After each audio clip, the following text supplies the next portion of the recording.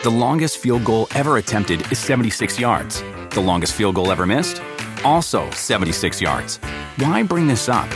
Because knowing your limits matters, both when you're kicking a field goal and when you gamble. Betting more than you're comfortable with is like trying a 70-yard field goal. It probably won't go well. So set a limit when you gamble and stick to it. Want more helpful tips like this? Go to keepitfunohio.com for games, quizzes, and lots of ways to keep your gambling from getting out of hand.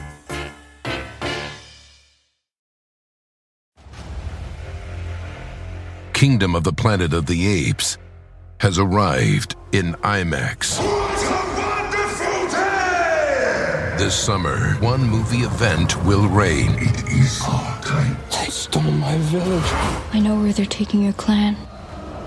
Bend for your king. Never. Kingdom of the Planet of the Apes, now playing only in theaters. Rated PG-13. Some material may be inappropriate for children under 13.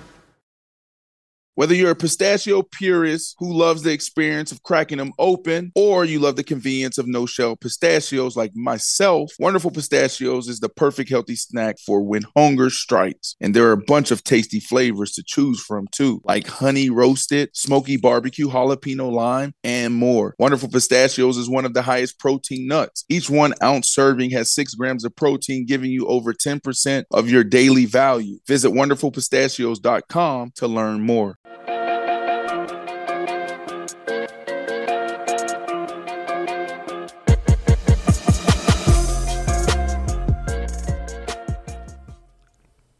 Welcome back to Paper Route. I am your host, Brandon Marshall, a.k.a. The Beast, a.k.a. this, a.k.a. that. And I'm sitting here with Andrew, woo-hoo, Andrew out west, what they do. And we got BC in the booth. We got a little, what is it called when you're in school? It's like, when you take attendance, what is it called? What is roll call. Is it roll call? Yeah, Andrew, that's what I knew it is. And you gonna say here or you know present? What my thing was? What was it? Present. That's what I used to say. BC. Yo. You ain't say that shit. Nah, you lying, BC. You ain't say that. You know what BC probably said? He said here. I'm like, here. Yeah, I'm like, here. Yerp. That Brooklyn. Nah, I'll be like, here. BC. Yo. What's going on in the world of sports? What's going on in the world of culture? Is there anything in particular that we need to talk about today? Today, let's see. What do we got going on out here? We got Look, I threw him on the spot. Look. Yeah. What's up? Catch the oop. Yo. What we got, BC? I ain't even gonna hold you. I'm dealing with a couple, technical things right here, so I can't really even focus. All right, let me tell you guys what we have because BC totally missed the oop. I missed the alley. You missed the oop. We got Justin Fields. More talk about Justin Fields. I think there's a little bit more sound that came out of that one clip that came out yesterday that everybody was talking about. Yeah, it was a clip of him jumping in the kitchen and that's right. Basically screaming about going to Atlanta. Right. So let's break down that a little bit more. Dame and the Bucks, nothing like breaking news or anything, but interesting comments. Dame, there's a lot of people laughing at Dame right now because Dame talk about how bored he is being in Milwaukee. And I don't blame him, but there's some people that are commenting and they have some valid and some good points there. BC, you could have talked about Off-White. Off-White dropped some new shoes. I ain't want to talk about Off-White shoes. Them shits is garbage. No. Okay. Wait. Okay. Well, let's discuss. Sorry, my bad. Let's discuss. I can't wait to hear from you and your thoughts there. You got Vic Lombardi. I believe his name is Vic Lombardi. Michael. Is it Michael? Michael Lombardi. Excuse me. Pushing back on Antonio Pierce. So there's a little tension. A little interesting debacle. There you go. So let's talk about that as well. And then more Dak and the Cowboys. I love talking Dak. Dak and the BC. Cowboys. A little bit more talk. What's that typical response to Dak?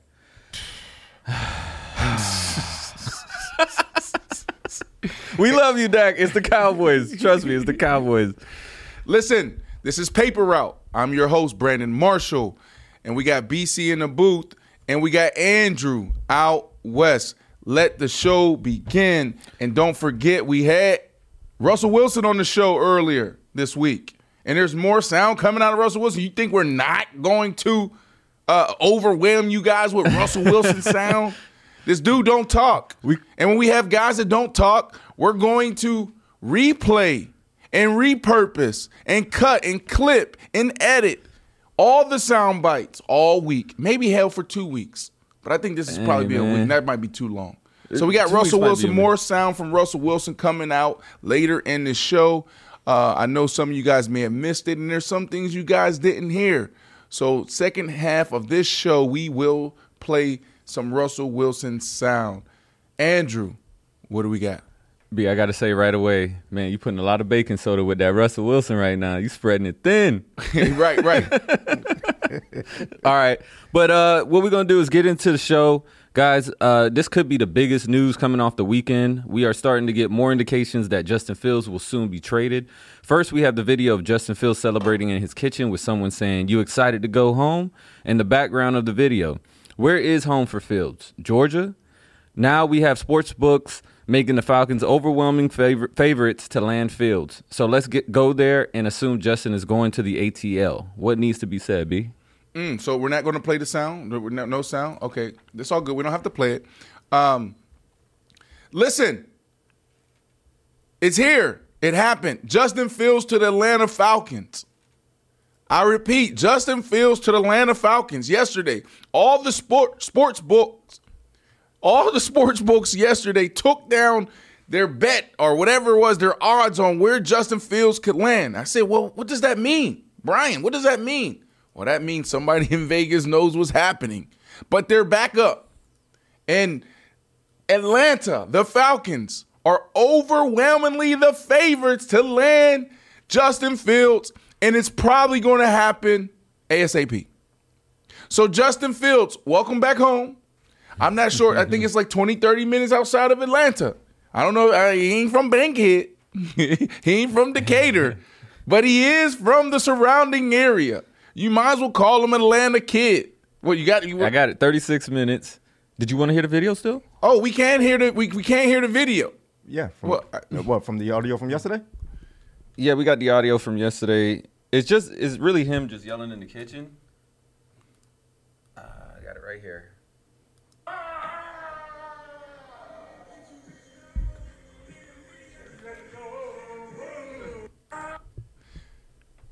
Sorry, but yeah, that was the video of him. He was jumping, yelling in the kitchen. And B, I just want to let you know he's only about 36 minutes from Atlanta, from where he was born. 36 minutes from Atlanta. So that's Justin Fields, and I think there was someone that said, "How does it feel to?" I think that was the other audio that came out recently. How does it feel you to talking about go home? The Brown Brothers podcast? Yeah, I'm not sure. No, there was sound that we talked about in our production meeting today. Right. Let's just move on. You're talking about the Let's same move video. on. Let's move on. Justin Fields, welcome back to Atlanta. All right, Justin Fields, you are home. All right, what else do we have? So the follow-up to that would be that if Fields is in Atlanta, we can assume that Caleb Williams will be in Chicago. So what needs to be said to Caleb about your former team? You know what? Like I said yesterday, this is a win-win for Caleb and also Justin Fields. The Chicago Bears, because, what do you do in this situation? I think that there's too much on the line, meaning from a fan base standpoint, and the bad PR and the bad attention that you can get from all these loyal fans, right? Because people aren't just extremely high on Justin Fields. So hell, there's some people that's ready for him to move on. So if you keep him and then you pay him and nothing changes, man, you don't want that pushback. So now you trade him, you get more assets, and then you bring in Caleb, which he's on a rookie deal, so now you can invest in people around him and go draft more guys because you'll have more draft capital. Like, you win. And Caleb, everything that's coming from Caleb right now, man, is it's exciting. I love those quotes. Yo, I want to be immortal. It's not about the fame. It's not about the money. I want to be immortal. And so when you hear someone talk like that, they're in position. I want a guy to talk like that. I don't want a guy that comes in and is just like meek and is just like, just say it. No, bro. Because even the dudes who are quiet, they walk around with a swagger and a confidence and a little bit of cockiness. And when they do talk, it's powerful. But I need a confident quarterback. I need somebody to be a little bit delusional. I want somebody to come in and say, yo, I'm chasing Tom Brady. And then what are we going to say? Oh, my goodness, he's crazy. Why would he say that? You want somebody to say, well, Tom Brady, he's untouchable. I'll never be able to catch him. I'll never be able to catch Patrick Mahomes. You got Cam Newton that came out and said, I want to be iconic before he was even drafted. Russell Wilson, we learned this during the draft process, says, I want to play 20 years. He's not even on a team yet. Never even made a team. So I like what's coming out. And it was interesting, BC, hearing Caleb say that I would love to be drafted by the Chicago Bears, number 1 overall would be an honor. Yeah. Because all talk, all year was, don't draft me. Yeah, don't draft me. So I wonder where the change of heart came from. But, I mean, it's good to hear because, I mean, to go in there and try to dictate where you want to go and say you don't want to play for the Chicago Bears, if they sit in there at 1 and you want to be the number 1 draft pick, you go into the Chicago Bears. So he had to warm up to that idea eventually anyway. So, I think it's a good thing. I love to hear it and can't wait to see what happens. But, yeah, all signs are pointing to Fields in Atlanta. So, listen, if I had the opportunity to sit down with this young man, that would be one of my first questions. Like, what changed? Mm-hmm. Who did you talk to? Yeah. Right, because they had their feet dug in. Right. And this is like a 180. Totally. Like, we don't want to go to Chicago Bears. That's what they said. Not the Bears. Anywhere but the Bears. Not the Bears. Now it would be an honor, so something changed. He spoke to somebody, an OG or something that was like, look, son. and here's what I would say. This is why, let me see if I have these notes. All right, here we go. Let me make sure before I make this comment. Since the start of Super Bowl era, the Bears are ranked dead last in passing yards, pass per attempt, and TD to interception ratio. Okay, there you go. All right. Now, Here's why Justin Fields should be excited about the Chicago Bears. Because they never had any excellent quarterback play ever. And we're talking about one of the richest organizations in the National Football League. This is royalty. And you happen to be in a huge market, the second largest market in the U.S. when it comes to sports. This is a sports town. They love their Chicago Bears. And let's not get it twisted. We know the Chicago Bulls are there. We know the Hawks are there. We know the Sox are there. We know the Cubs are there. And guess what? The Chicago Bears are still number 1. They're still dominant. Oh, the Chicago Bears, I'm telling you, they are king there. And so if you look at this from that perspective, yes, you have the elements for sure. But shit, Brett Favre and Aaron Rodgers played in Lambeau. In Appleton, Wisconsin. You talk about elements, so you can get it done there. Mm-hmm.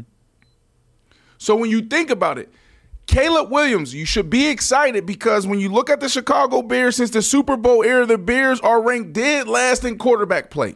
So you look at passing yards per attempt, TD to interception ratio. When you think about the face of the Chicago Bears at the quarterback position, you have who? Jay Cutler. McMahon. And Jay Cutler. That's it. So if you come in and you're just good, you have which he said he wants to be immortal. He wants to be great. Yeah. Man, they're going to love you forever. And this is a organization that has more Hall of Famers than any other organization. Mm-hmm. I hope Caleb likes steak. Because like you said, they get free steak for life, man. But that's so good to hear because it's the ability to go in somewhere and become and champion that position after, I did the math, 38 years. Bro, listen, it's like there's some organizations and there's some situations where you're like, man, if I win here, immortal. Just you talk one. about being immortal. Yeah, you're going to have everything you want. That would be amazing. You know, in some of those organizations, right, where we're talking about the Cowboys, you got the Pittsburgh Steelers. Who else can we throw out there? 49ers. Let's not forget Chicago and Arizona, the first two NFL teams. That's right. The 49ers. You got the Chicago Bears up there. It's like, I look at organizations where it's like, you know, bottom of the barrel, hasn't won in a very long time. You know what I mean? Even the Jets. Like, that excites me. Yo, I could be a part of the team, or I could be the player to get them to their first Super Bowl, win their first Super Bowl, hoist that Lombardi, you know, since 40, 50 years or 20 years, whatever it is, depending on what team we're talking about. Man, they love you forever. And that's what it's about. Going to the Patriots and doing it, now you just in the same conversation as Tom Brady and all the other greats that's been doing it, you know, as of recent. Yeah. You think Fields could have one of those C.J. Stroud seasons? Not Fields, excuse me. Caleb Williams. Caleb Williams? Yeah, I think listen, I mean, that's like, I don't know. I don't even want to put that on him, right? Because if he doesn't mean that he's not capable or he's not good. Doesn't mean that he's not, you know, as good or even better than a C.J. Stroud. So, you know, there's a lot of things that has to, you know, factors into that. You know, what type of play is he going to get around him? You know, do we really believe in this offensive coordinator? Who is this offensive coordinator? Right. So there's so many different factors that we have to consider. So can he? Yes. From a mindset standpoint and what we've seen so far over the last couple of years, the answer is yes. But they're sitting at 4 with cap space. They got $76 million in money that they can deploy into free agency, right? They're going to have more assets, in the draft capital. So they got to go. So they got who's going to be their tank there? I know they got they got some pieces now, but they need some more firepower. Man, I'm gonna tell you right now, I just think Caleb needs to just go forward, like get to know every person in the office's name, right, and just fall in love with the Bears, man. But we're gonna move into the NBA court real quick. B, did you know that Dame Lillard is a little lonely? I didn't know that. Yeah, I'm seeing some in the chat. Yeah, in a recent interview, Dame admitted that life in Milwaukee is actually quote-unquote lonely, and he doesn't have much of a life. He goes on to say that he typically just watches boxing videos, plays video games at night. So, of course, social media had to roast Dame. The mic drop was when someone posted, and quote, "Could you guys imagine having to make $400,000 a day for a maximum of 48 minutes of work and then having to drive to your 30,000 square foot home in your Lamborghini to play video games until you're ready for bed?" Hang in there, brother. B, do you have any sympathy for Dame? I actually do. Yeah. But I understand wherever this comment came from, a fan, I actually understand, why they feel that way. But we can clarify. There's not too many guys sitting in a 30,000 square foot crib. No. Can he afford it? No. Yes. And Dame doesn't take. I don't take Dame as a Lambo guy. See, look, Dame seems more like, Escalade. Right, big boy. I could even see him in a box. Cool. Yeah, that's what I see him in. You know what I'm saying? I don't see him in the exotics, but he might have something. He might got a toy or two though. But I see him like in a Ray for the Cullinan, something like that, something some big body joint that's pulling up. Yeah, right. But here's why I feel for him, BC. Right, so we just talked about Caleb Williams and the environment, and I brought up Aaron Rodgers and Brett Favre living in Appleton, Wisconsin. Like, there's nothing there. Well, the distance between that and Milwaukee is not far, right? We're talking about there's really not much there. And look, everybody's lives are different. Yes, Dame Lillard makes millions of dollars. Yes, Dame Lillard can afford a 30,000 square foot home and a Lamborghini. Does he have that? We don't know, and probably not on a 30,000 square foot crib. But, you know, when you're looking at yourself amongst your peers and you see LeBron James in L.A., and then it's like, damn, after the game, he's at Delilah's. Hey, but LeBron was in he's at Cleveland this too. show, that show. Yeah. You know what I'm saying? Yeah. And then you look and you see, you know. You see Jimmy out here in Miami getting the music videos and right. you know what I mean? Sipping coffee. Yeah, you at know, ZZ's, at Prime 112. And then you see, you know, Jalen Brunson at Carbone or maybe doing a Broadway show. It's like, damn, man, I'm in Milwaukee. Yo. Yeah. I mean, when you put it like that, he's stuck. I mean, I think Portland was probably a little bit better for him because there's a little bit of a scene out there in Portland. So I heard some people say, well, it's not that much better than Portland. Portland got a little scene. They got their own thing going on out there. Or I haven't been, but I've heard. So, yeah, being in Wisconsin, I'm sure he's stuck out there. But Dame seems like the kind of guy that kind of likes that chill, not too much. I don't really ever see any pictures of him like out being mixy and. I'm gonna tell you what type of guy I've been out and I've ran into him 2 or 3 times. Let me tell you what type of dude he is. You're right. He's not like that, but he's the type of dude that you don't even know he's in a room.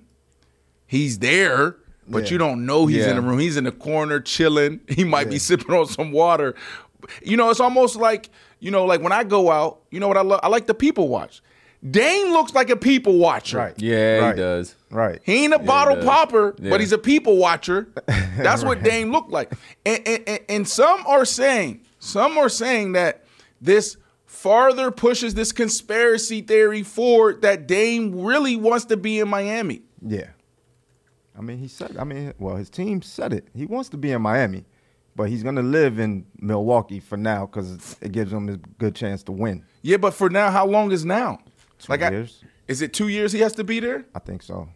All right, double check the rest of his contract. I am trying to get a handle on who Dame is, right? I Googled Damian Lillard in the club, and 3 pictures came up. 2 of them were the same. I Googled LeBron in the club, and I can't find a similar picture. It's just LeBron in the club. LeBron outside. Yeah, but Dame only got these. It's like these 2 times he went out. Yeah, Dame. So, and we know Harden. Harden goes out. Like people enjoy their life. Harden. That's a he live outside. Google Harden in the club. He live outside. Right. Pause. But like, is that really him? Like, I don't think he's bored. I think it may be a situation where he probably don't feel as challenged. Maybe he missed some things in Portland, but like, he probably feels like he can't. I don't know his relationship situation, but maybe he feels like he can't just go outside and run into a thing. You know what I mean? Just in Milwaukee like that. I don't know. Maybe in Portland it was a little bit better. I'm sure in Miami he probably would have had a ting or tings. No tings. But no, well, actually, I remember this coming up, and I was going to bring up the same thing, BC, which is that a couple months ago, I remember hearing that him and his wife split. So you moved to a new town. Okay. So B, let's set it up. That makes here it is. Sense. You in Portland, right here. You on the jet, right. The PJ. Right. All right. You like, all right, Portland, I'm out. Boom, you land in Milwaukee. 3 weeks later, you get divorced. Oh. You haven't been here for more than 3 weeks. You don't know anything going on. Oof. Yeah, you're making a ton of money. It's not the most populous city. Sorry, Milwaukee. That might be the situation. Like, do you think that's the situation? Like, okay, cool. If I have my best friend, we could figure it out. Right. But now I'm in the 30,000 by myself. In the Lambo. Does he have kids? Making millions. He does have kids. Yeah, that could be what's perpetuating these feelings from Dame. Right. Dame is like, I'm outside, but I can't be outside. Where I'm going to go? I'm in Milwaukee. You got to figure it out again. I see what you did there. Yeah. That's probably the situation because when you do have your lady, y'all could be anywhere. If y'all good, it's like, good. Yeah, we eat and dinner. We watching our little shows at night. We doing what we doing, and then that's. There's something to do at the end of the night. You do it the next day. Not just video games. You being entertained on Instagram. You just looking. You just looking on Instagram. Like, that's your fun when you married. He got to fly. Yeah. He got to fly them out. Now he's sitting in this 30,000 square foot crib. Like, damn. Like now that thumb on overdrive. Yeah. Now he got thumb on overdrive. Now he got to import them. He got to fly them out. They got to get food out to Milwaukee. DC. DC, Dame is a God-fearing man. He would never. Hey. But hey. So we gonna get off Dame. We love Dame on the show. Maybe if he does come down, we would love for Dame to join the show and maybe give us some insight to his Milwaukee experience. BC, yo, you got a little shoe project you want to tell us about? I mean, did you hear about these or see these off-white joints? I did. You know what? I seen them. Freaking Jazz send these to, and I don't know what Jazz is on her team. Lead and brand for us. It's the face of the brand. Jazz is. He creates the face of the brand. And so I don't know if Jazz rock with these shoes or not. He just sent them over, and I'm like, these is trash. I sent back the emoji, the throwing up emoji. But I need to figure out if I'm a question Jazz as one of the best dudes in the business when it comes to creative and brand and vision. If Jazz like these shoes, then I gotta question him, bro. Yo, let us know, man. What you saying, Jazz, about these shoes, bro? Because I'm not trying to wear a basketball on my feet. I know our audience has mostly audio, but I do have a pair of the shoes right now. Oh, they're in my hand, guys. Yeah. I have a pair of the shoes. Yeah, right. I do not want to wear basketballs on my feet. Bro, these are worse than N1s from back in the day. I'm sorry. Well, you got to tell them. You got to describe what the shoe is and what's in your hand. So for people that's listening, they can understand. I got you. So these are off-whites, which is the brand by Virgil Abloh. Is it Abloh or Blau? But sorry if I miscorrected. Rest in peace. But he came out with some new kicks, and they were released. But it's been kind of unfavorable mentions because the whole shoe is made out of basketball leather.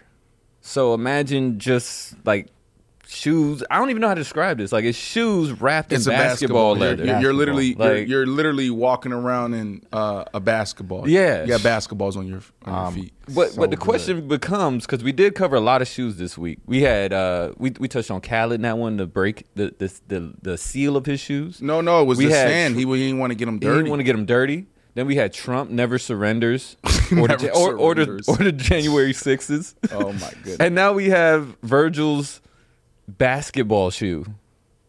So I gotta ask the question between the last two. Which shoe, gun to the head, guys, so there's no way out of this, gun to the head, are you wearing Trump shoes or Virgil shoes? Well, I'm going Virgil. And then I'm putting back, I'm not even gonna say Virgil, I'm saying off-whites. Let's not say Virgil.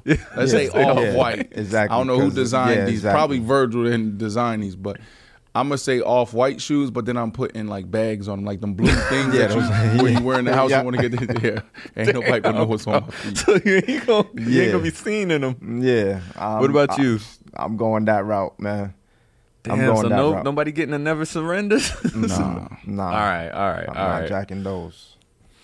All right, guys. Well, let's talk a little bit more beef, but not between players this time. This is going on in the NFL, and this time the former NFL GM Michael Lombardi, and by the way, no relation to Vince, is blasting Raiders coach Antonio Pierce for the talking he has done this offseason. Take a listen.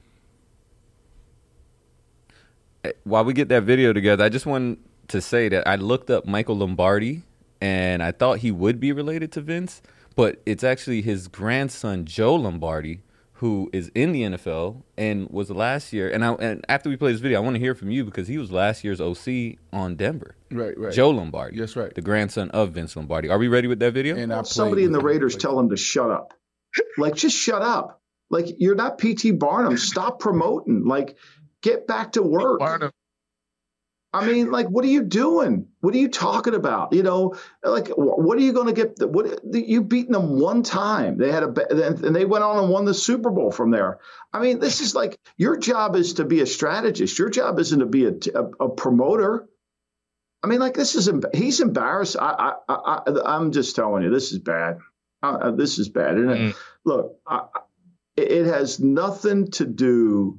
This thing, you can't talk like this in the offseason when your team doesn't even have a freaking quarterback. Man, I mean, Michael sounds upset in that video, but Lombardi used the word embarrassing. Let me say this. let's use Michael Lombardi's words against him. And while I'm doing this, can you please pull up Michael Lombardi and his history, because he is regarded as a really good football mind, right? There's a lot of people to bring Michael Lombardi in to consult, help hire general managers, et cetera, et cetera. Over the last, X amount of years, he's been on NFL Network as this talking head and this expert, right? So he knows the game. He knows ball. He's been around a very long time. Mm-hmm. But one of the things that he said, because we're going to use his words against him, you're a strategist. Your job is to strategize. Well, we need people to embrace. You want players to embrace what you're selling. You want players to embrace the Raiders. Why would I go to the Raiders when you got Patrick Mahomes in a division? When's the last time they lost a division? Why would I go there when Jim Harbaugh is now in a division with Justin Herbert? That's more attractive, and it's in L.A. Vegas is great too, obviously. Vegas. But what he's doing is he's making this an attractive destination for a few reasons. One, he's a player. Mm-hmm. And Lombardi, you're not a player. You don't understand player language. You don't speak player, Lombardi. This is what we want. You up there sitting in the office with your suit on and pushing paper, but you don't know what the hell's going on in the locker room.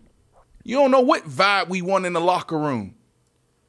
He's a player who won a Super Bowl, who's respected amongst players.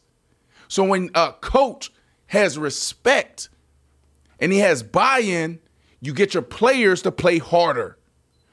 And that's exactly what he did and what he's talking about. Your guy, Josh McDaniel, was fired.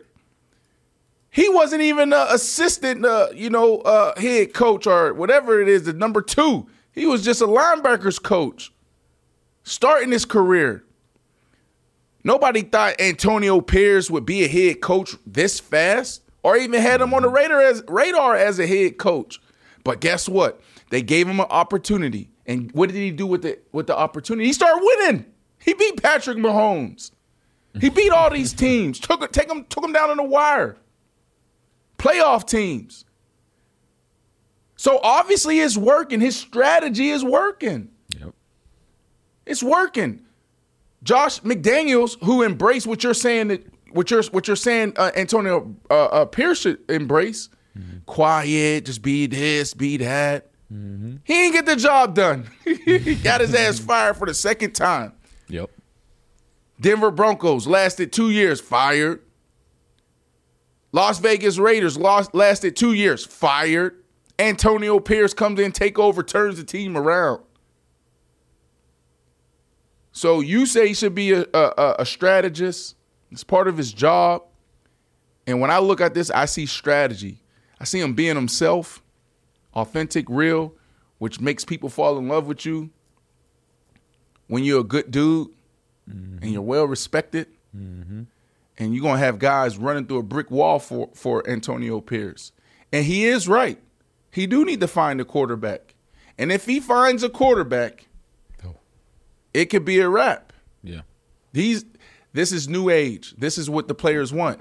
We're seeing that even in Dion. Well, Dion only won 4 games last year. Don't matter. It's a process. Look at the recruiting now. Look at what he has coming in. Can he get that offensive line fixed, defensive line fixed? Because you know you're going to have wide receivers. He got a quarterback. You know he's going to have DBs. You know he's going to have the skill. But people are buying into Deion Sanders being exactly himself and being the best salesman, promoter. Colorado's now an attractive destination for a lot of these 5-star recruits. What do you think Vegas is going to turn into if he continues this? Yeah, especially if they start winning. Yeah, a lot of sports is starting to end up in Vegas. A lot of tournaments, everything, man. I like this new wave, B. I like seeing former players become coaches only maybe a decade after their career. And I'm looking at Antonio Pierce. I mean, he went way back. Man, my man's went and coached at high school for 4 years before ever doing anything else. That's right. So, and was successful. So, that's beautiful that he's made it to this point. Same thing with Gerard Mayo. But I do want to say this, B, because you gave good points, right? But what would be your response if you were actually Antonio Pierce? And the question is, would you take the high road? But before you go, remember, let's kick it to our Russell Wilson interview. At the very end, Russell was trying to stay high. That's right. And what were you trying to do? I was trying to get low. Go low. I was trying to go low. So what would you do if you Antonio Pierce and you hear Michael say this about you? Listen, it is not even about going high or going low in this sense. When discussing Antonio Pierce and Michael Lombardi, it's really about him just being himself.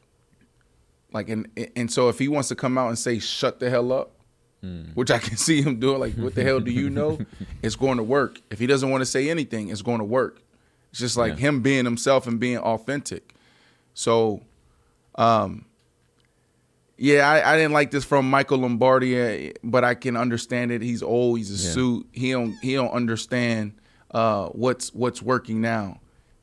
Mayo and with the Patriots, right? His energy, his commentary, how he's answering questions. You know what I mean? Mm-hmm. This is what it is. I got you. Guys, let's go ahead and talk a little bit about Dak Prescott and a big decision upcoming. Dak is entering the final year of his current deal, and as Brandon will tell you, Prescott has all the leverage. So what are the Cowboys going to do? Jerry's son, Stephen Jones, said, end quote, "Our whole thing with Dak is that he is a Cowboy. That's all that's on our mind." Jones mentions that they also have Micah and CeeDee to pay. So let me ask you this, B. Do the Cowboys need Dak more than Dak needs the Cowboys? The Cowboys need Dak Prescott more than Dak Prescott needs the Cowboys. From a business standpoint, they have to play nice with Dak because Dak has all the leverage. Mm-hmm. You can't franchise tag him. He has a no-trade clause. He's hitting the cap for a crazy amount of money, maybe $59 million. So you want to restructure that, right? And then if you don't handle business properly now, then it's going to affect you later. And if he does move on, he's still hitting you with dead money. So it puts you in a tough spot, right? So Dak Prescott not only has the leverage from a business perspective, but also from a production standpoint. The only thing Dak Prescott hasn't done is win a Super Bowl. And last I checked, there's a lot of legendary quarterbacks that never won a Super Bowl. Mm-hmm. There's a lot of legendary quarterbacks like John Elway that didn't win a Super Bowl until the last 2 years of his career. John Elway was done. John Elway had duct tape wrapped around his elbows and knees and hips to keep him on the field. True story. Like, this is real. Like, duct tape? Well, maybe I'm exaggerating that part a little bit, but basically, tape was holding them together. Yeah. And at the very end of his career, he wins two. And now John Elway is considered obviously one of the best to ever do it. So what happens if this gentleman, is Dak Prescott even in year 10 or is he going into year 9? He is right now going into year 9. He's going into year 9. So there's still a lot of football left for Dak Prescott. He has to win, and winning cures all. And if he does, he can find himself amongst some of the great. He could be a potential Hall of Famer. Look at the numbers. Compare Dak Prescott's numbers, his numbers within the first 8 years to Drew Brees, to Tom Brady, to Ben Roethlisberger, and there's a couple others that I can throw out there. We did this exercise last year. I'm not doing it again. I'm not going to bore you guys with all the numbers. You guys do your own freaking research. Dak Prescott through 8 years, compare him to Drew Brees, Tom Brady, Ben Roethlisberger, add others in there and see where he matches up. I already did it. I'm telling you, if it's identical or in some categories even better. So what BC? What? Come on, man. You're giving too much sauce on the Dak on Dak right now. Too much sauce on Dak. First of all, according to our text decision here, B, he's basically the same QB statistically as Kirk Cousins. statistically, as Kirk Cousins. So hold on. What do you mean he's statistically the same? Statistically, if you put them up, please put their stats up there. Who? I got you. Statistically, they're actually about even in stats. So, where are you saying that Kirk Cousins is a potential Hall of Famer, legendary quarterback? We're not talking about. Are you basing this off of his entire career, or are you basing this off of Kirk Cousins' first 8 years? Let's say his first 8 years. Okay. Because how long has Cousins been playing? Hold on. But we don't have to get bogged down by all of that right now, because you kind of throwing me off guard now. I gotta get like, okay, what's going to happen right now? You're saying, so what are you saying? You're saying his numbers are identical to Kirk Cousins. Okay, now what follows after this? What are you saying? What I'm saying is, are we saying the same thing about Kirk Cousins? If we put Dak in, say, Minnesota, or we put Dak in anywhere, Carolina, are we talking about him the same way? See, I'm glad that you asked that question, because yes, Kirk Cousins is a really good quarterback. You know what we say. You know what we say. Is he a great? Are you putting him with the greats right now? Well, it depends on you got to map out. You got to map out your own criteria. Like, what is your criteria of great? Let's talk about that. Like, these are layers to this conversation. Okay. Because if you put Dak Prescott in any other organization, okay, so now the expectations around the expectations around Dak, like the Cowboys, it's not on Dak Prescott, which means the commentary changes. Dak Prescott is a really good quarterback. He is. Kirk Cousins is a really good quarterback. And the knock on Kirk Cousins, he hasn't won primetime games, or he hasn't won a big one. So then all I'm going to do is take all that information, then compare them to the Dan Marinos of the world. Mm-hmm. And the John Elways of the world. These guys are still playing, so they still have time to go win the big one or change that narrative. Hell, even Aaron Rodgers. Now, Aaron Rodgers won one, and he's done some amazing things, but he's won one. He's won one. So the only thing that is keeping them from having a strong legacy is winning a big one. What happens if Dak Prescott wins one? What happens if Kirk Cousins wins one? If my if was a spliff. If so, but I hear you. I see what you're saying, though. I understand what you're saying, but also we don't put the same type of pressures on Kirk Cousins. Yeah, we do. Not the same as Dak. Kirk is out there. He's not. We're not like, oh, this is the year for Kirk Cousins. This is the year of Cousins. Like, we don't start the season off like that. We start off the season with, this is the year. Is this the year for Dak Prescott? Mm-hmm. Is this the year for the Dallas Cowboys? That's right. So that's right. What I'm saying. If it's not the same, even though they're similar in stats. No, I did want to, because you brought this up first, which was John Elway, mm-hmm. and I wanted to. And again, I'm trying to make sure the audience knows I'm not trying to hate on John Elway's different eras, the '80s versus the 2010s, but it's actually kind of crazy how much better Dak was at 8 years compared to John Elway. Like, he had 5,000 more yards, about 70. Who had more? Dak. Go ahead. He had 5,000 more yards by this point.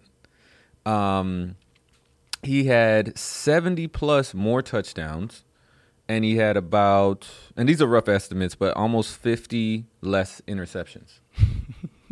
So this is Dak compared to Elway? I ain't even put him into my case study. Yeah, that's Dak compared to Elway, who's considered a top 5, top 10 quarterback, and won 2 rings ever. He's in the top 10 ever. Maybe top 10. Top 10. But I just bring that up because it's to show that, like, right now, Dak is balling, but we still could see him win at 36. And that's but it's not just Dak Prescott. It's also, I can see how you threw Kirk Cousins into this conversation. Kirk Cousins has it's a totally different debate there. But even like the Russell Wilsons of the world, right? It's like, this is part of the process. They still have time.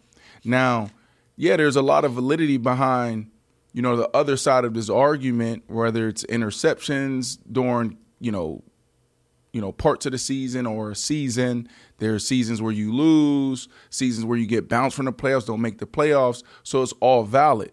But me as a former player, I'm here to say, look, they're still active. And you look at their numbers are on pace to get them into Canton. And if you're comparing that to all these other great quarterbacks, and then when you want to break down the situations, right? So John Elway, who's considered a top 10 quarterback of all time. A lot of people love John Elway, have him extremely high on their quarterback board. He didn't win it until his last 2 years. And he had duct tape holding him up. I mean, that's one case. That's one case study. So basically what I'm saying is this is, okay, I understand y'all side of the argument, but let's balance it out a little bit. Dak Prescott's numbers through 8 years compared to all these other quarterbacks is right there, or if not better in some categories. And I'm talking about, look at Tom Brady's numbers, look at Drew Brees' numbers. Hell, I didn't even have Elway in there. Look at Ben Roethlisberger's numbers, et cetera, et cetera. And so what I'm saying is slow down, because you don't want to be on the wrong side of the argument 2, 3, 4, 5 years from now where now you're like, oh, I got to apologize because I was killing him, I was crushing him, but he finally got it. He finally won it. I'm not saying he's not on a trajectory to have an amazing career and possibly a Hall of Fame career. That's up for debate, obviously. What I'm saying is, though, I don't see the winning quarterback where he's going to take it all the way. I just don't see it. I don't see it. I see, yeah, he's great. He has the numbers, everything. He has the physical talent. But I just don't see him going all the way to the end, especially with all these obstacles in his way. But here's the thing. It's not all on them. Like, they are the quarterback, so obviously the commentary, a lot of the coverage is going to be around them. But, man, if you look at the Super Bowl winning quarterbacks, right, it's like, did we expect them to win it? And then when you look at the situations, Mahomes? I said Super Bowl, not this Super Bowl. I'm talking about over like the last 50 years. Okay. Look at quarterbacks who've won it. Did we expect them to win it? And then when you look at some of these situations and you say, was it really this quarterback or was it the defense or was it, the coaching? Prime example, Peyton Manning. Look at from Peyton Manning's first Super Bowl in Indy to his second last Super Bowl in Denver. How many years went by? And then who won that Super Bowl? Peyton Manning gets the credit. Oh, 2-time Super Bowl winning champion. But what we're not talking about right now is that Peyton Manning was benched for Brock Osweiler. He was benched. Brock Osweiler was that bad. Peyton Manning was that bad that they benched him for Brock Osweiler, who was already bad. Bad, because he got the big deal in Houston, I believe it was. Got ran out of there after a year and a half or whatever. Then he was the backup to Peyton Manning. Peyton Manning was that bad that Brock Osweiler relieved him. And then Brock was that bad that they brought Peyton Manning back in. Peyton Manning couldn't throw it past 35 yards. Right.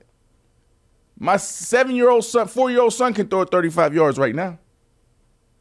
Not with an NFL ball, but you give him, a little pop water ball, you can throw it 35 yards.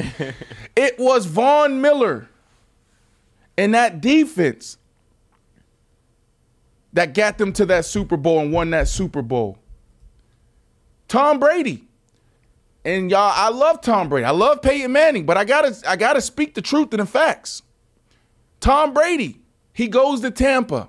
He wins it in year one. That's legendary. That's hard to do. It's unheard of. But was it Tom Brady or was it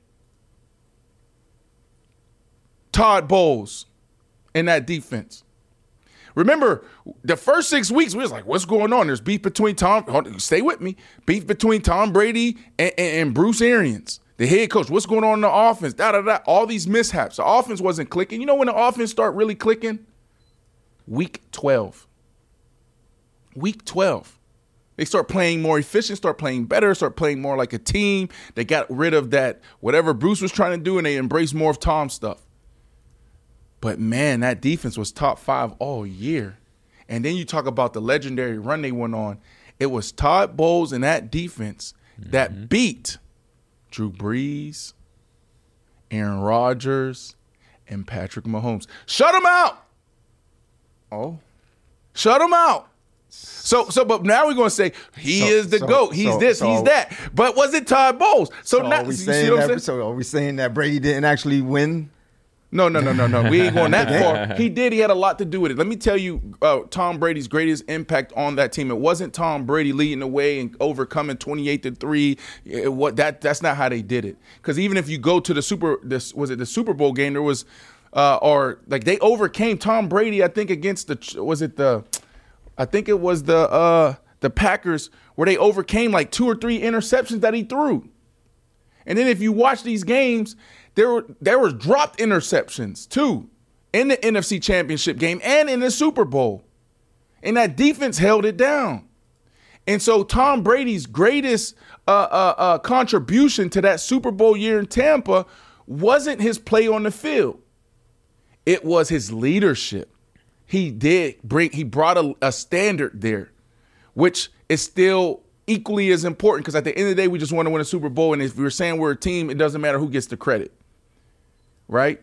Tom Brady's greatest contribution to that team that year was that, like, every day this is the standard. He made every single person in that building better, not only the backup quarterback or the wide receiver, the star wide receiver, Mike Evans, but the damn grounds crew. Let me get this line fucking as perfect as possible.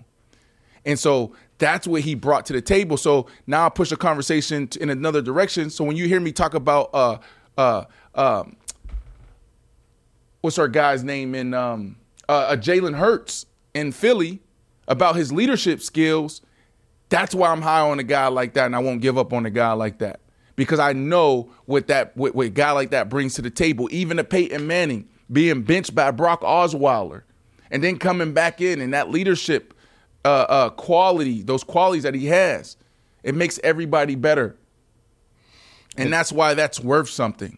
So I'm not knocking Tom Brady, but I also want to balance out the conversation, because you got these guys in Dak Prescott or Kirk Cousins or Russell Wilson who still can throw it 70 yards, 75 yards. Their football IQ has never been higher.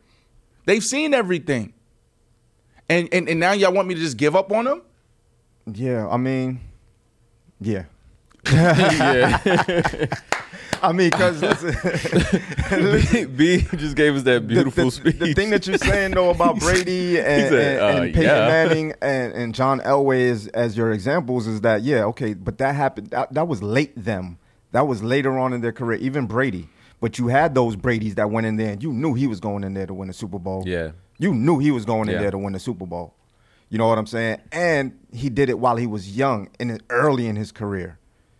Dak is starting to get into, the second half. Not late in his career, but into the second half of his career. I know, but see, so he needs to be winning early and often. But think about what you're saying, though, right? Like, and this is like you're saying Dak Prescott. All right. Well, Dak Prescott, the first 4 years of his career, he had, what's the name of that coach? Jason Garrett. Come on, bruh. Had Jason Garrett compared to a Tom Brady or these guys that we're comparing to, legendary guys that had Bill Belichick. Mm-hmm. Right? And even you're talking about Patrick Mahomes, and I'm not comparing these guys from a talent standpoint, please. I ain't trying to go viral for the wrong reasons. Yeah. But Patrick Mahomes has who? Andy Reid. And Tyreek Hill and Travis Kelce. You know what I'm saying? So now you're making my argument then. Because now you're making my point. So Mike McCarthy is that guy? Or should they go and get a guy like a Bill Belichick that can actually bring this thing home? Listen, when you win 12 games, and I'm going to kill your ass every time with this. When you win 12 games in the National Football League 3 years in a row, you're a really good coach. Or your team is doing something special. So I'm just looking at that. To win 12 games. We're chasing greatness, though. We want to be great. That's greatness. That's not. That's very good. BC, you just said that's very good. For every listener out there on Sirius XM Faction Talk Channel 103 right now, listen to this debate. I don't know who you're a fan of. What team is your team? But there's 32 of them. If I said this year your team will win 12 games, would you take it or not? Are we winning in the playoffs? Regular season paper champions don't count. Are we winning in the playoffs? Why do we do this? What do we do this for? We do this to win. We're doing this to get the ring. We want to get to the top of the mountain, not halfway and fall off. But you just want to, you got to get there. You know how hard it is? Well, you know how many it is hard. How many championships did LeBron lose? Too many. How many did Tom Brady lose? Right? Like he lost a couple to the New York Football Giants. Lost a couple. And those are like the top of the top, but then you go to the second tier guys in the playoffs, didn't have so much success. Hell, Peyton Manning, who we idolize. But they won. You know Peyton Manning's record, Tom Brady's record against the Indianapolis Colts led by Peyton Manning? It's like 11-2. Mm-hmm. But we still say Peyton Manning's great. We do. We say Peyton Manning's great. Yeah. He got the hardware, though. Tom Brady dominated him. He's 11-2 against the Colts. These are facts. These are facts. However. And we still say he's great. He limped his ass to a championship. My point. He limped himself to a championship. So, again, the Cowboys, high expectations. Dak Prescott, you're getting paid big money. High expectations. We want you to win well, I really don't want you to win the Super Bowl as a Giants fan. But as a football fan, we want you to win. Live up to the hype. That's it. And that goes into the coach as well. Mike McCarthy, is he the guy to lead these guys? Because he had Aaron Rodgers. All right, and they got one ring. So what we want to do? Let's go follow the NFL trend then. Here's the NFL trend. Let's go get the hottest defensive coordinator or offensive coordinator out there. Okay? All right? So I'm just going to go in history. Josh McDaniels, we just talked about him. Oh, baby boy wonder. He's the guy, most sought after. You want to get him? You want to go get Matt Patricia? Do we want to go get Matt Patricia? Do we want to go get Brandon Staley? Like, that's the field. We don't know what the hell we're getting. At least I know I'm getting 12 wins from Coach McCarthy and a playoff berth. I'm in a dance. Wow, that's what we do. That's what we're settling for. I ain't gonna lie. Right. Let's go get Brandon. That's what Brandon Staley. Josh my goodness, look what he did with the Rams. Oh my, look at all the success they've had. They got talent. They have the talent on the field. They got the guys to go out there and do something on both sides of the ball. So maybe it's the coach. Maybe it's the coach. Let me ask you a quick question. Just give me a number. Yes. What amount of years do you give any person, coach, player, whatever, until they get drafted into the do not trust them? I have to know, bro, because I'm like trying to figure out, like, you got your rookie season. I'm sure you ain't going to hate on them there. And then maybe a second year, but you're like, maybe they got to get into the third year. Is it like 3 to 4? Is it somewhere around there? It's circumstantial, but it's like it's 30 years for an organization like the Dallas Cowboys. So hold on. The organization, once they hit 30 years of unsuccessful Super Bowl wins. And I know I'm going to get a lot of shit because the Knicks ain't won in a long time. But we ain't talking about that. The point is, though. None of us was here. Yeah, no. The point is, though, it's just the expectations of the Cowboys. All right. If they don't want that type of heat or pressure, and Dak don't want that type of pressure, we need to stop talking about them and unlabel them America's team. I feel you, especially being, we in the same division as them, but I got to ask this question before we move on, guys. Is next season the last year of the Cowboys Super Bowl window? This one. Just this one? You mean like, so I mean, basically this era, 2024 they're going to start. This era of it, this era of it, the Dak and all that. Ooh. Well, no, this era of it. Dak might not even be there for the rest of his career. We don't know. We don't know. You. What's your question? If basically, is this the last year, next season, is this the last year for the Cowboys Super Bowl window? But I like how BC answered it because he said that he thinks this is the closing window for the Dak era. Yeah, and I agree. I do agree. The only thing I agree with BC surrounding Dak and the Cowboys on is that because you got to think about the tone coming from the owner's office. Jerry Jones is saying, I'm going all out this year. I want it right now. So he could be in an emotional state after this year if they don't get it done or they don't go deep into the playoffs. Right. Mm-hmm. Everybody can go. Everybody can get it, B. Right. even if it doesn't even make sense, like Coach McCarthy. Let's say Coach McCarthy win another 12 games. He makes it, but he's bounced in the opening the wild card weekend or whatever. Let's say wherever they make it to. Mm-hmm. He's out of there. He's out of there. Dak Prescott, like, I don't know what's going to happen if they're going to do a new deal or not, but let's say they're going to move on. But now this is where I said earlier in the show that the Cowboys don't have the leverage when it comes to the business of surrounding Dak Prescott. Because now you got to look at it, man, do I want to take on all this dead money? Like, damn, this year alone, he's accounting for $60 million, I believe, $59 million against the cap.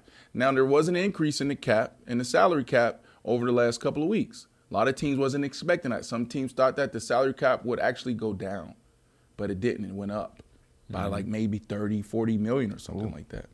It's a lot of money to play with. Big spike, yeah. The question that comes to mind, though, guys, is so if this is the last year for Dak, right? Hold on, sorry. I wanted to know, is going to a division title, right? I'm not saying they win the Super Bowl, but if they go to the division title, does that do worse for them or better? Because keep in mind, you go to the division, they've lost the wild card this year. Does Jerry feel like, oh, I'm so close, I gotta stay with Dak and McCarthy, or is it like does it work against him in that way? Or if they just lose, they don't even make a playoff berth, and he goes and gets rid of the whole squad, like does it work against them if they actually get that far? Let's approach it from this angle. The San Francisco 49ers are contenders, strong contenders every single year. They've made it to the Super Bowl and lost some Super Bowls. And it feels like they're always in the NFC Championship. Right. When do we get tired of those guys getting another opportunity? Mm-hmm. They're getting there. They're getting to the dance. But it's about opportunity, right? But that's what I'm saying. But it's about opportunity. But it's like, damn, at the end of the day, it doesn't matter. You're making it, but you're not winning. We want to win. Yeah. That's not the goal. Yeah. So my whole thing with this, whether you make it but don't win, or you get into the playoffs, that's what you want. You want an opportunity. So now what we should be looking at is like, why did the Dallas Cowboys collapse in this game? Why? Now you got to look at the defensive side. What happened, Dan Quinn? What happened? Why did they know everything you guys were going to do before y'all did it? Yeah. Why didn't y'all have an answer for it? Coach McCarthy, did you not oversee this game plan? What type of meetings did you have with Dan Quinn? How could you allow this to happen? Because it all falls back on you. You're the guy. That's the conversation that we have to have, and that's how we got to be looking at the Dallas Cowboys. That's how we have to be looking at film, not just having this surface-level conversation. I'm not just saying this on paper route, but this is just in sports, period. Oh, let's fire them because they're getting done. Well, why? And who's to blame? Was it Jerry Jones for not going all out like he's saying he's going to go all out this year? You had seen other teams go make moves. The Baltimore Ravens, they didn't use him, but they went and got Dalvin Cook right when he was free. Why? Because this is our year. This is our window. Jerry Jones has been what? Status quo. So did Jerry Jones contribute to this, and how much did he contribute to it? Dan Quinn, how much did you contribute to this? Right? Then Dak Prescott. So, but all we're saying is Dak got to go. Well, this is me and BC's argument. Dak got to go, or Coach McCarthy. But I just think, there's more to it, and you just can't rush. But then. No, I don't rush. But at some point, you got to pull the plug, because guess what's not going to change? The owner. Mm-hmm. So that's true. At the end of the day, something's got to give, right? So if we're going to keep doing this, and again, if the Cowboys, I think maybe they buy themselves some more time, Dak and McCarthy, if they show and actually get to the conference, the conference championship game. Hear he, hear he, hear he. Hear ye, hear ye, hear ye. Hear ye, hear ye. Hear ye? Ye. Ye. Hear ye, hear ye, hear ye, hear ye. The Dallas Cowboys will be in the NFC Championship game. Now, that's as far as my superpowers will allow me to go. I can't go out there and say, like I said last year, that they will be representing the NFC in the Super Bowl. We have Super Bowl 55 approaching. We're at the beginning of the tunnel.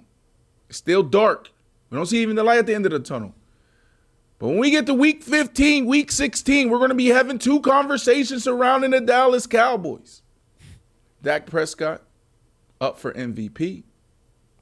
And, man, this is the team. That sounds a lot in the NFC. Like this past season. I feel it doesn't matter. It's about today. That's the problem. You, as a player, coach, fan, you can't live in the past. When you look at the football landscape, take out the commentary. The Dallas Cowboys are in.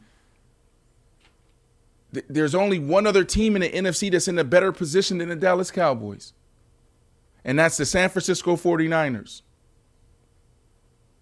They got better. They lose Dan Quinn. They go bring in a sophisticated, phenomenal defensive coordinator, OG. They still got their guys. They still got Dak. They got Coach McCarthy, who had his best year coaching last year, that I think. They got an owner that's saying now, I'm not going to stay status quo. I'm actually going to be a little bit more aggressive. We're going all out. Dak Prescott, wasn't he up for MVP last year? We were talking about who's going to get it. Brock Purdy, down the stretch. Oh, here go Dak Prescott. You got Lamar Jackson. Can Tyreek Hill eclipse 2,000, and would I get it done for him? He just got in the conversation because he's a Cowboy. I got a question for Stephen A. Smith. I got a question for Dan Orlovsky. I got a question for 4th and 1 and Cam Newton. I got a question for Shady McCoy.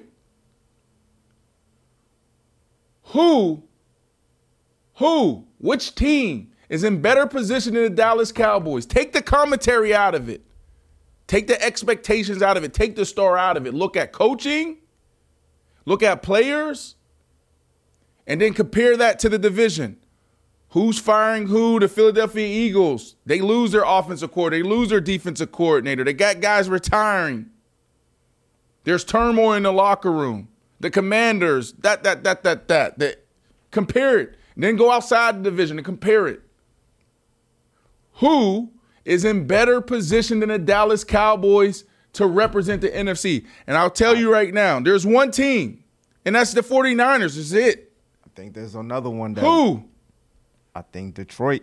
Oh, my goodness. I think Detroit's back there again. I think they're back. I mean, there was a couple of boneheaded plays away from going to the Super Bowl. So, yeah, I think Detroit, man. I think Detroit will be hanging around in the NFC. They might be a problem. Dallas Cowboys Day. Real quick, B. Dallas Cowboys Day. This is Dallas. I deem this day Dallas Cowboys Day. Tomorrow or maybe Monday, whenever you guys decide. Let's do it Monday. There's no football on Sunday. There's nothing to talk about. Monday is Dallas Cowboys Day. Global sports talk conversation, the Dallas Cowboy. And my question to Stephen A. Smith, to Dan Orlovsky, to Shady McCoy, to Emmanuel and Sam Acho, who is in better position than Dak Prescott and the Dallas Cowboys to represent the NFC? Take the 49ers out of it. Now give me the rest of the list. Paper champs. Monday. All right, Monday it is. Let's debate. But before then, take the commentary out of it. I know who's trying to call. Take the commentary. I want to make this clear because I don't want to hear that.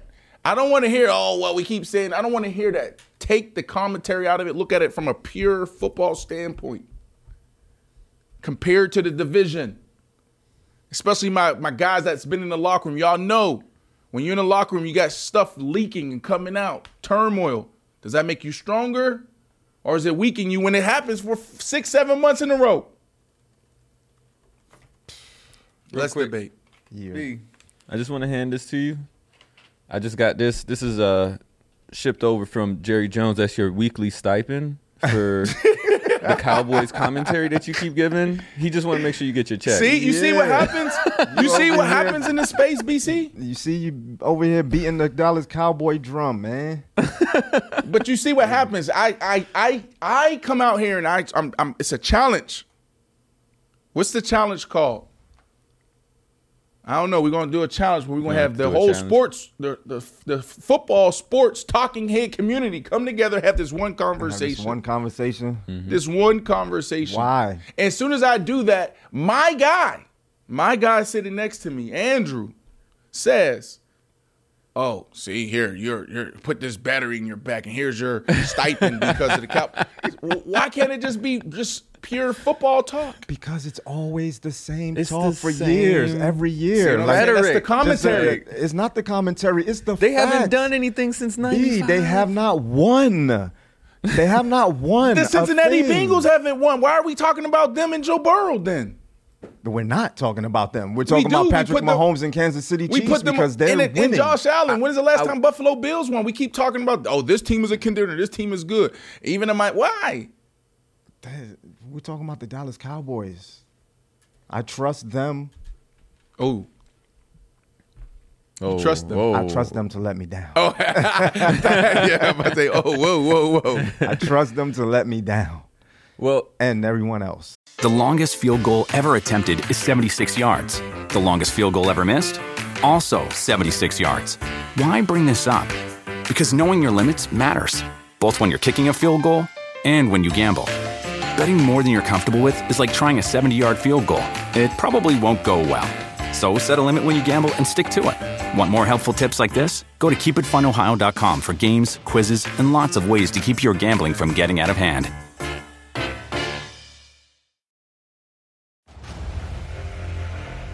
Kingdom of the Planet of the Apes has arrived in IMAX. What a wonderful day! This summer, one movie event will reign. It is our time. They stole my village.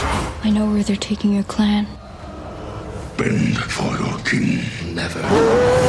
Kingdom of the Planet of the Apes, now playing only in theaters. Rated PG-13. Some material may be inappropriate for children under 13.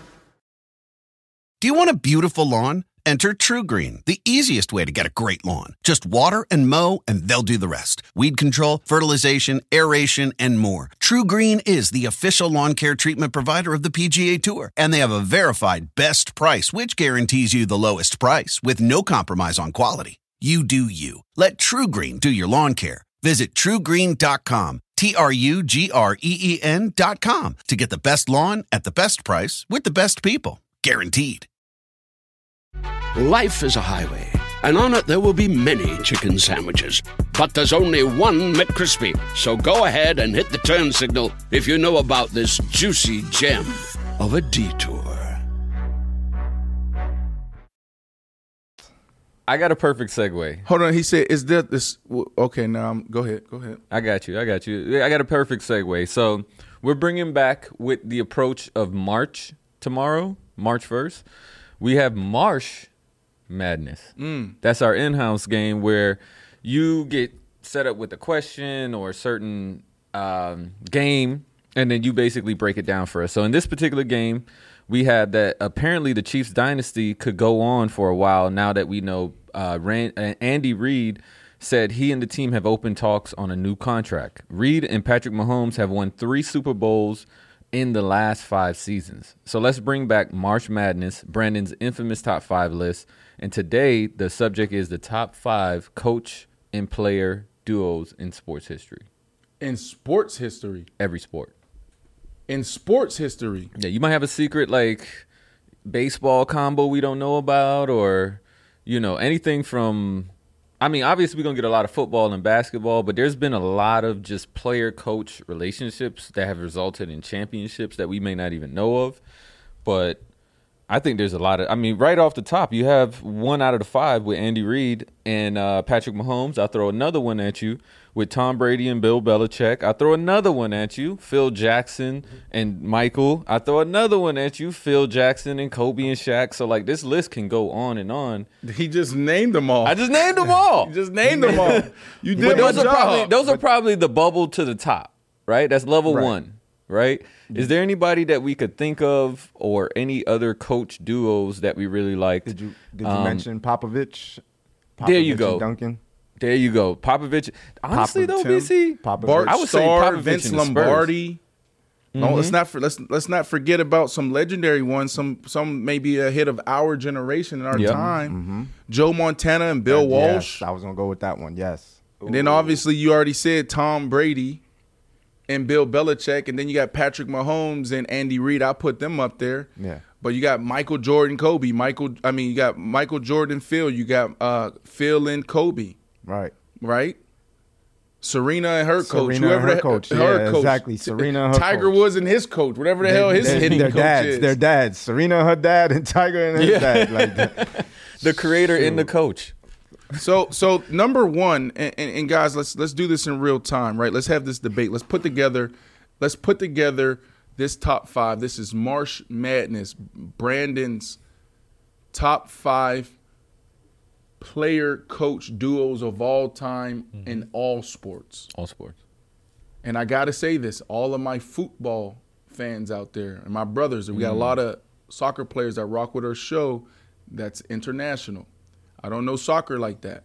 So maybe you can look up that, like Messi and his coach. Yeah. I don't know. Like, what can we miss? In tennis, I think we have tennis covered. Baseball, I don't even know we need to waste our time with baseball. All right, so number one for me of all time is Tom Brady and Bill Belichick.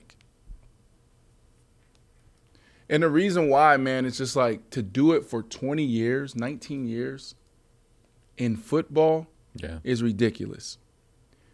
And some people want to come out here and say, well, look at the division. He's in the weakest division. He was in the weakest division ever. That might be so, but that's not Tom's fault. Like, you mean to tell me, like, Jets, the Bills, the Dolphins, y'all couldn't slow them down for 2 years? Nope.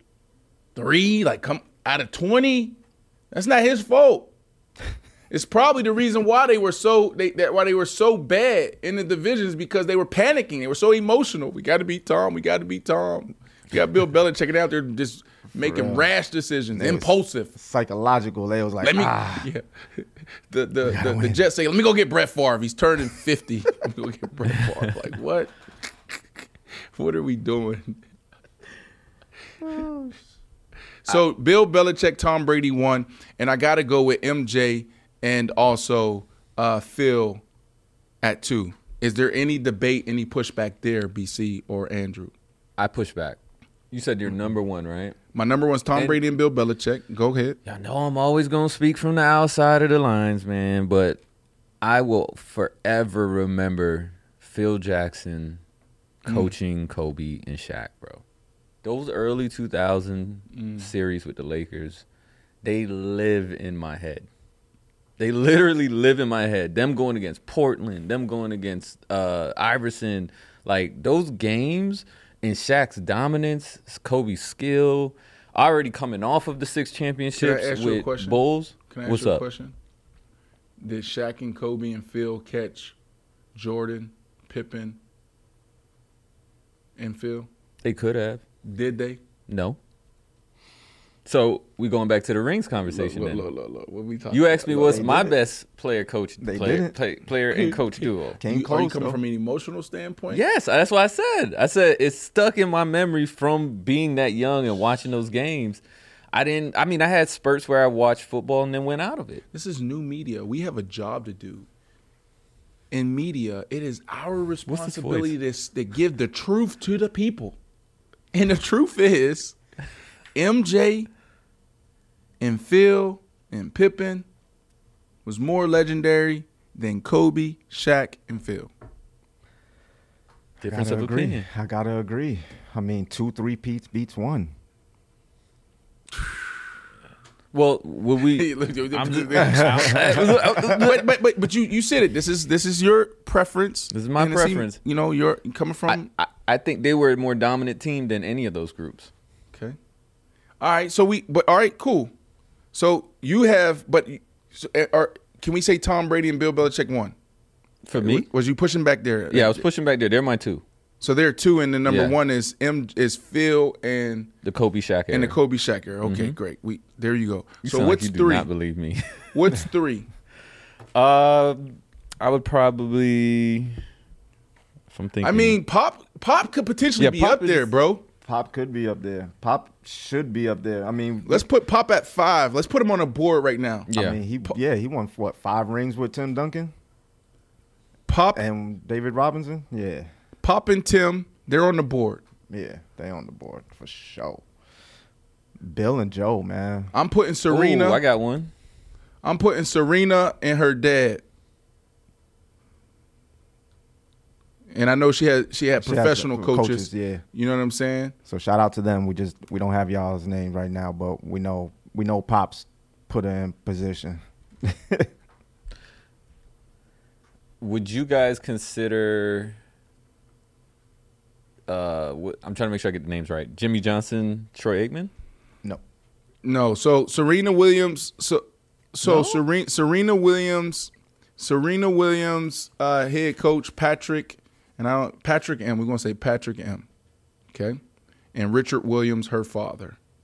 So Serena Williams, Richard Williams, and Patrick Martiglu.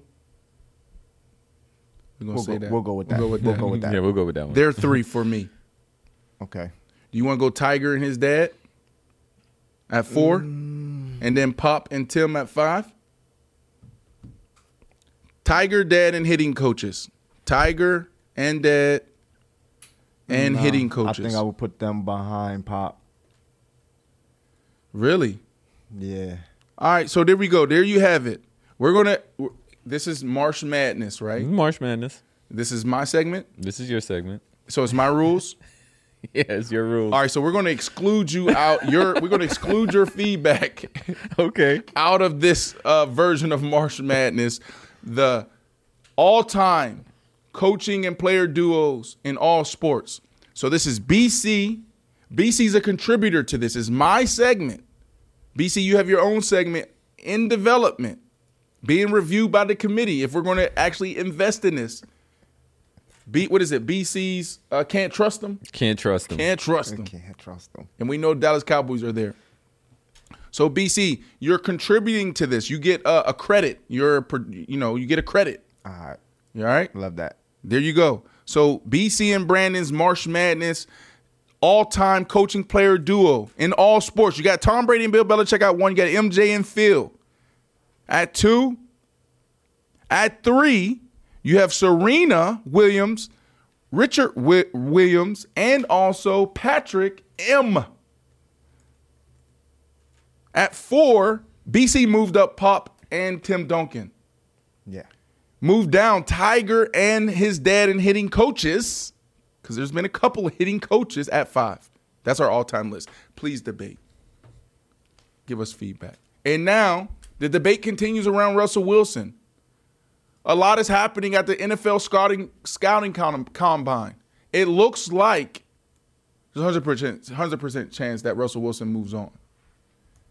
We sat down with Russell Wilson late last week, put out the show Sunday night. There's more audio and more stuff that you guys missed. Here's Russell Wilson. Peace. Yeah, y'all have 4 babies. Yep. Mm-hmm. I'm gonna ask the question later, like y'all done, but damn, bro, you want more? Of course, yeah, more. So you got 4 babies right now. Might be done. What's the best piece of advice you can give us men out there on parenting? Not parenting, on being a father, right? And then also being specific. You said it. At 9 months you're holding him, and you're like, yo, God gave you that vision. Like, yo, this is going to be your responsibility. So, like, is there a difference from how you approach being a father, stepfather? You understand? No. I think that when you're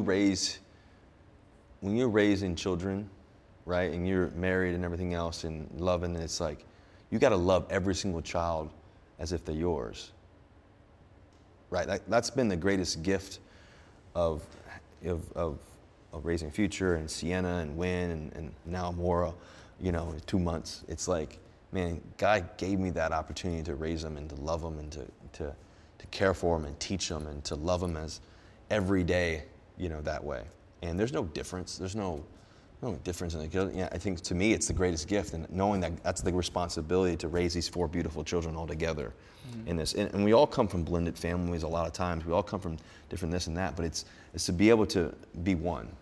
And that's been the best part of raising these kids with C and everything else. And just seeing Future smile shooting hoops with Steph Curry, and seeing Sienna do her gymnastics and how much she's dedicated. I swear, I think she's going to win a gold medal doing that. To see when, I don't know if he's going to be Floyd Mayweather, he want to box everybody, or if he's going to, play shortstop for the New York Yankees. I don't know. And then Moore over here, I mean, I don't know, I'm trying to figure out what she's going to be, but her smile is just perfect. I just think, though, that the gift to be able to raise kids with C every day, knowing that you're equally yoked, and also knowing that we're on this journey together, and has been one of the greatest gifts to life. What's the one piece of advice you can give us fathers? Yeah, I would say, I think a key part of it every day, and we've all been raised differently. I was fortunate to have my dad there every day, not always physically, because he was always working, and he had to work 2 jobs at one point. We didn't have enough money. He was trying to get me to go to private school, and we had to raise enough money to be able for me to go, or to have enough money and we didn't have hot water a lot of times, maybe no water at all. So like my dad was working 2 jobs at one point. I remember somebody coming up to my dad and like, I saw your dad working at the gas station. I was like, no, my dad, it's like my dad was, he was doing this FBI investigation. He was doing something. He wasn't working. I came home, my dad, you working at the gas station? He said, son, I got to pay for your school. Got to pay for the baseball bats and the gloves and the football. He would do whatever it took. And so, to me, I think fatherhood is a direct reflection of what God has done for us. It's unconditional love, to be able to love us in the midst of it all, to be able to be there for us, to be able to provide, to be able to care for us, to be able to show up every day. Not just physically, but also mentally and spiritually. I think the opportunity to be able to love and to speak life into us. My dad always spoke life into me. He always encouraged me. He always lifted me up. And so to me, I have this amazing responsibility every day with Future, with Sienna, with Wynn, now Amora, even though she can't really, I'm not sure if she can understand me yet, but it's the gift and the responsibility that God's given me to love them the way that He wants me to love them, and to raise them that way, and to show up every day. And I think our young boys need that, for us to show up. I think our young daughters, we need that. They need that for us to show up every day. Because who are they going to see down the road? I want my daughter Sienna or Amora to be able to say, man, I want to marry somebody like my dad one day. If you don't treat me like that, then I want my sons to know how we're supposed to love.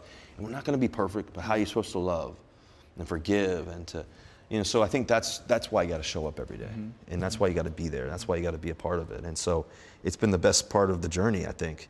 And they get to see me take risks and challenges, and take the journey, that of excellence every day, and knowing that you're not always going to be there, but man, we're still climbing. We're striving. We're still climbing. Because I want them to keep climbing even when it's hard, right? When there's obstacles in front of them, and to keep jumping, to keep going, and I think that's the key to climbing a mountain, and that's the journey I'm on right now. We're climbing, and the best part about it is that I got all the confidence in the world in it. I want to go back to really quickly. I want to go back to just marriage and being a husband. Doing my research, I looked in the comments, and one person said, "Russell Wilson is the definition of a high-value man." You know what I'm saying? What is that? What does that look like? In terms of marriage, or just in terms of what? Yeah, like just being a husband, being a man. Like, paint the picture for those guys that never had that picture painted for them. I think the first thing about marriage is that you have to have enough grace for each other, to be able to communicate, to be able to love, to be able to encourage, to also be able to understand your highs and your lows, your flaws, and appreciate that, and knowing that you're still one, you're one. And I think that's a key part to, C and I, is knowing that we're equally yoked. You know, her drive and her passion, just watching her every day and the success. I mean, she's the best person on the planet on the stage, in my opinion. And so watching her and all the things that she does and the businesswoman she is, she's got her own skincare line called OAM. She's got all this business stuff. And then she's still the mom driving the kids to school every single day. She go harder than you, bro. Yeah, I wouldn't disagree with that.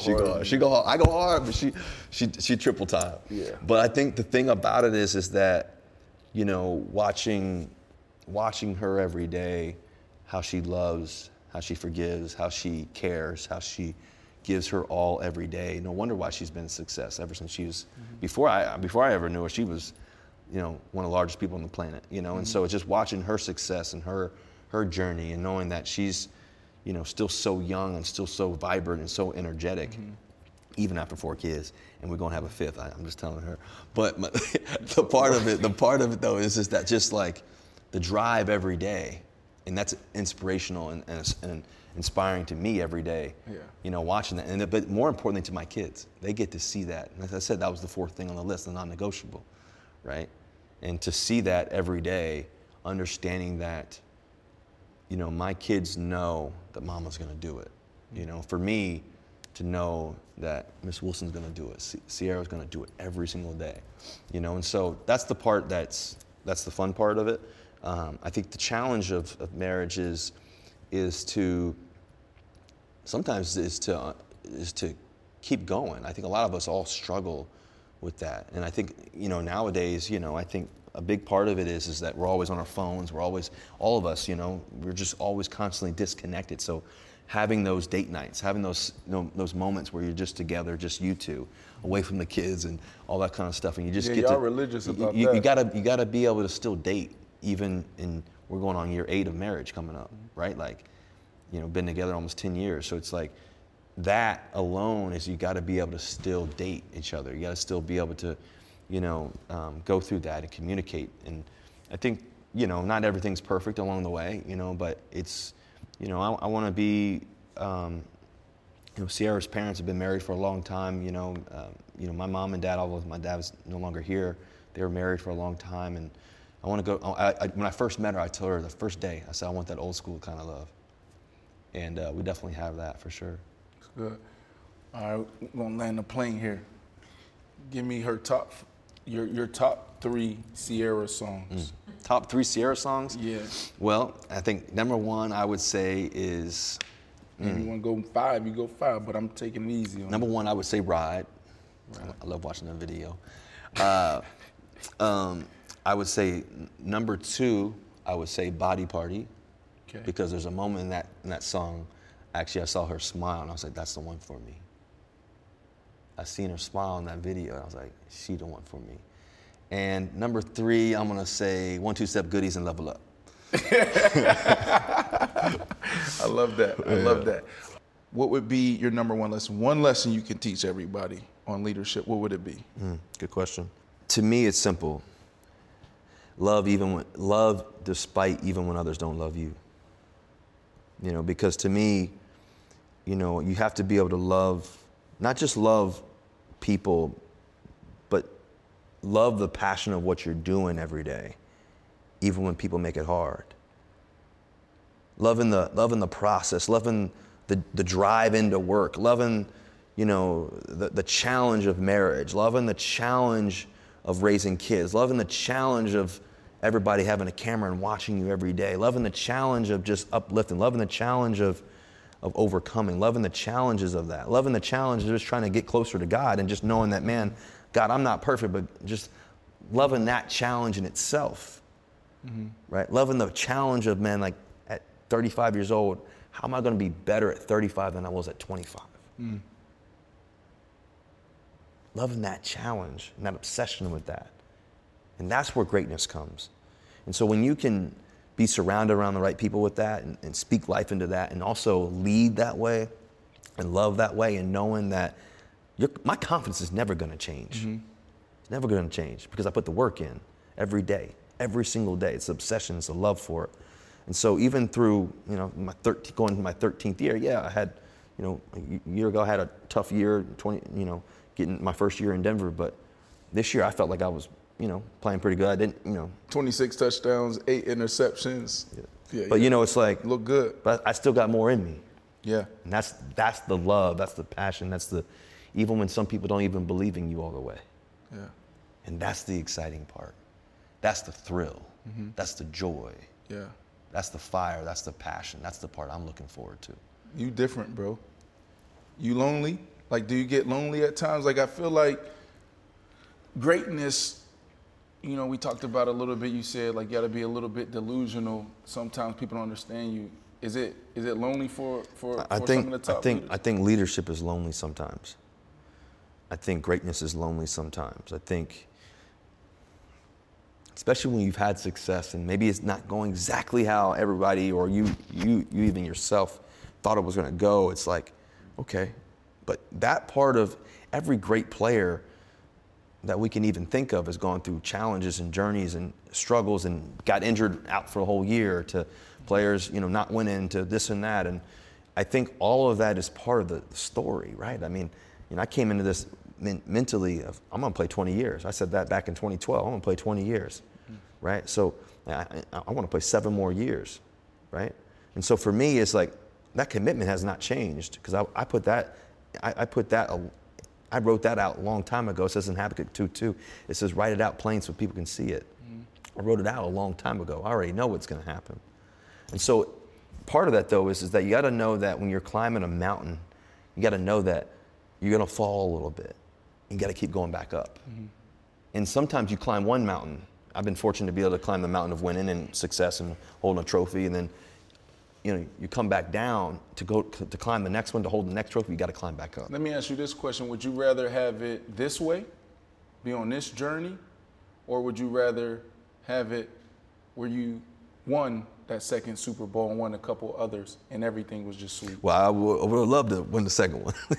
Right. Yeah, I'm not gonna. But the reason why I asked that question is, like, when we think about the bigger picture and the development of who we are as men. Yeah.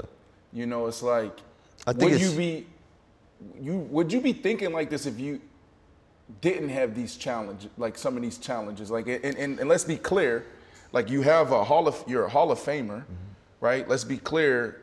You have a career that, 98% of the quarterbacks that came into the NFL, which is only a few, would dream of, right? But for you, I know, like, your expectation is different than most. Yeah. You know what I'm saying? I think that, in every journey, everybody's journey is a little bit different. I've been fortunate, along the journey so far. And first 10 years, having some great years, and then, had one tough year. It's like didn't go my way, and just, like I said, I was battling through injuries. But then this year, I felt like, okay,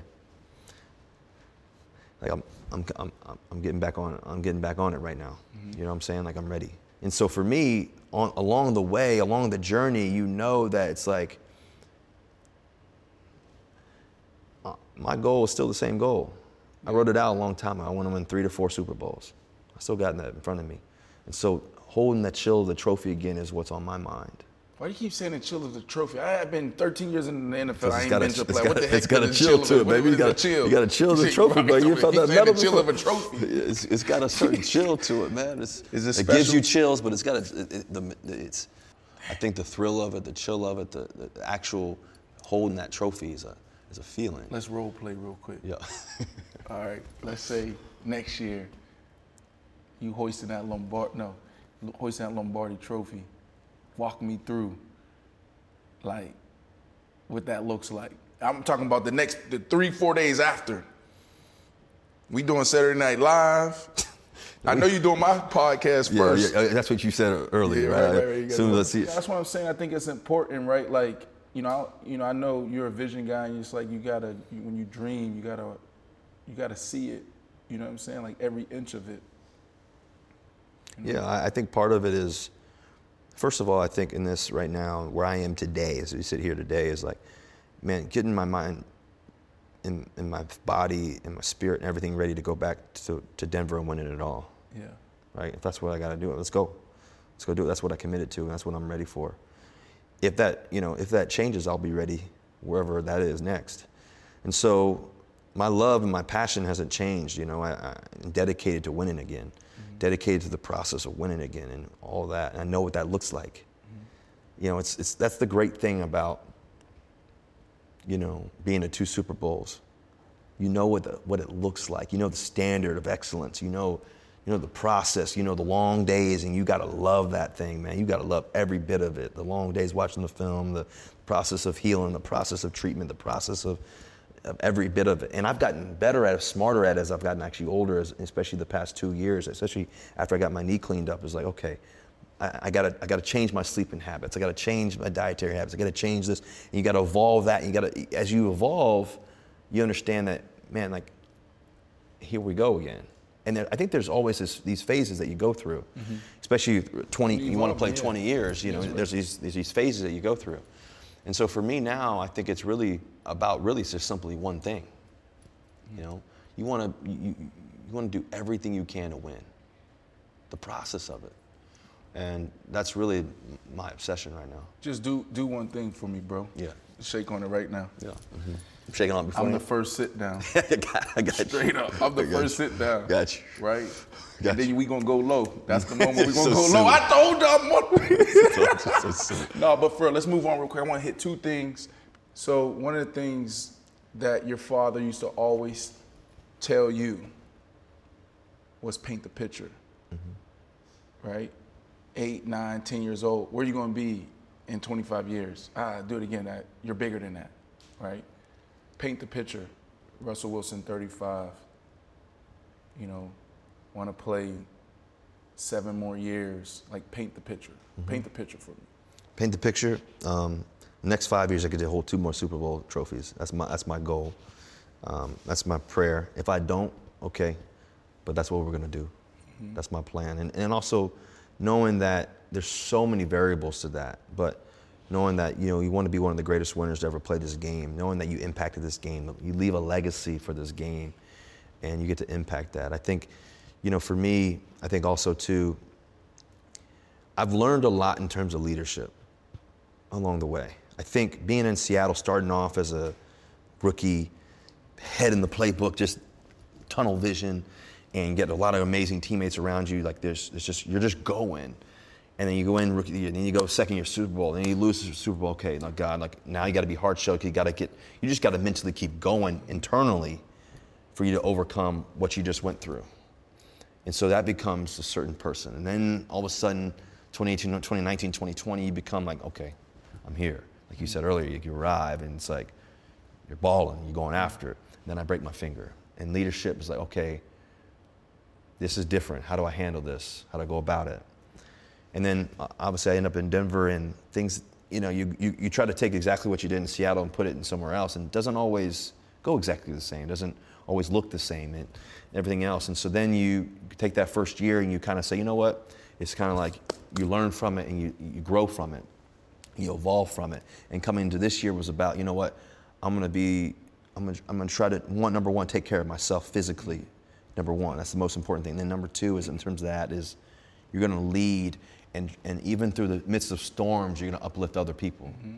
And so I think now, sitting here at 35 years old and trying to play to 42, 43 years old is like, okay, whatever's next, wherever's next, and whatever that is like going into a locker room, a building, and everything else, and understanding that at 35 years old, you got so much to teach and so much to show and so much to give others.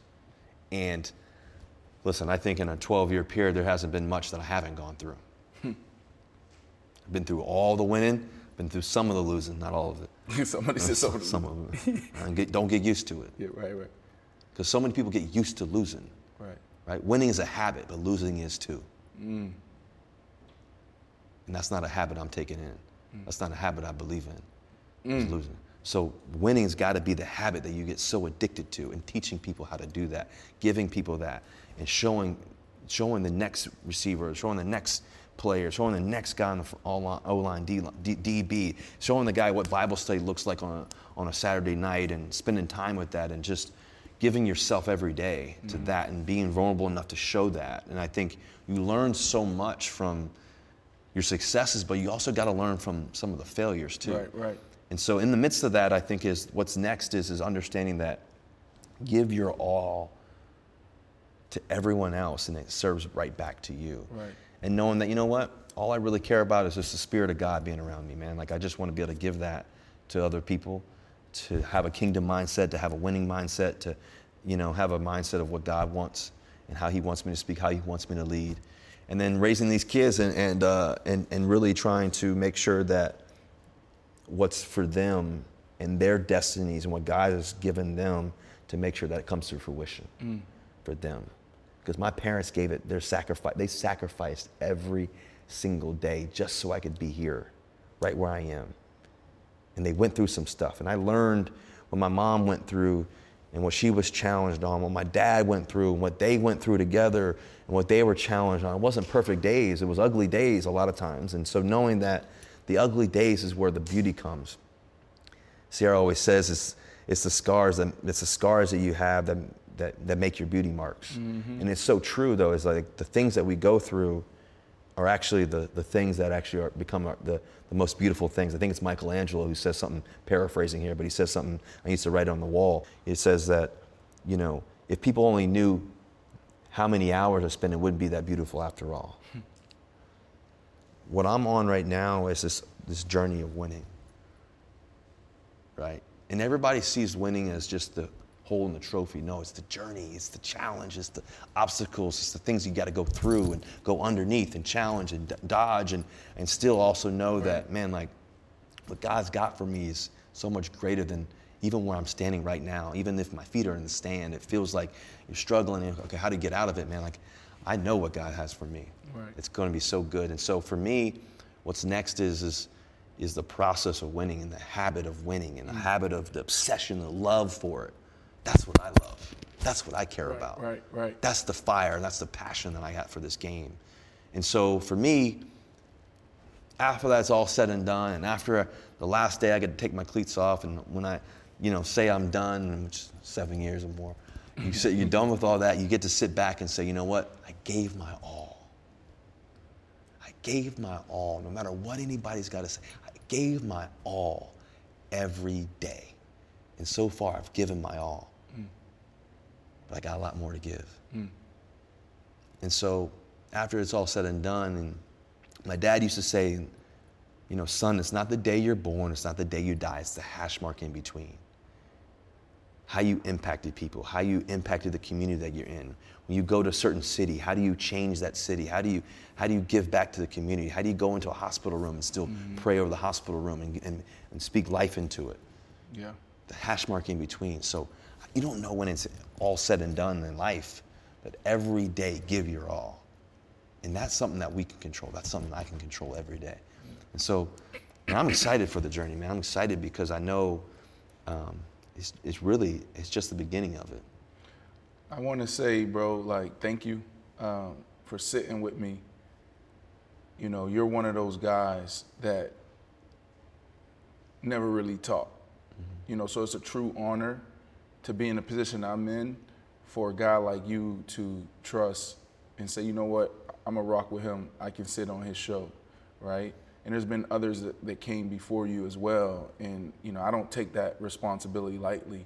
So I just want to say thank you. Well, I thank you because I think the reason why I think I was open enough to do this with you is truly because you're uplifting people. Every day I see you, you're trying to uplift others, and through I Am Athlete and all the things that you've done and how amazing you are at what you do, but also too, obviously playing with you and, knowing what you do every day in the locker room, how you go about your business and your understanding of the game, but more importantly, how you're spending time on building the next athlete, speaking life into them and building them up. And that's why, like you said, you're going to be the next Oprah, right? Got you. Shake on it. Now, when you are the next Oprah, just make sure I get a show or something, you know what I mean? But on a serious note, though, man, how you speak life into people, how you've dedicated your career after playing ball into others. And this is a message to everybody in this space. We don't need to create those gotcha moments, right? Sitting here and letting you tell your story. That's what it's on. It's I'm not interviewing you. I'm having a conversation with you. You tell me about this. Yeah. That's it. I don't need to follow traditional journalism protocol and approaches. No, I got Russell Wilson sitting with me. You trust me? Yeah, of course. All right, come on, get on your knee, get low, get low. Yeah. That's how we getting low feel like, boy. You gotta get low sometimes, boy. Get low, boy. Get low, boy. Hey, that boy, hey, Michelle Obama. You gotta get low, bitch. This how it look, bro. You gotta get low. It feel good down here. Come down here, bro. Get down there. Boy, get your ass up. You gotta get low. Appreciate you, boy. Yeah, I appreciate you. I love you.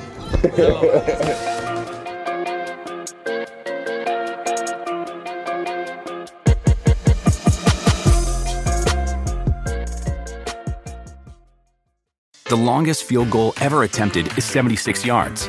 The longest field goal ever missed? Also 76 yards. Why bring this up? Because knowing your limits matters, both when you're kicking a field goal and when you gamble. Betting more than you're comfortable with is like trying a 70-yard field goal. It probably won't go well. So set a limit when you gamble and stick to it. Want more helpful tips like this? Go to keepitfunohio.com for games, quizzes, and lots of ways to keep your gambling from getting out of hand. Life is a highway, and on it there will be many chicken sandwiches. But there's only one McCrispy. So go ahead and hit the turn signal if you know about this juicy gem of a detour.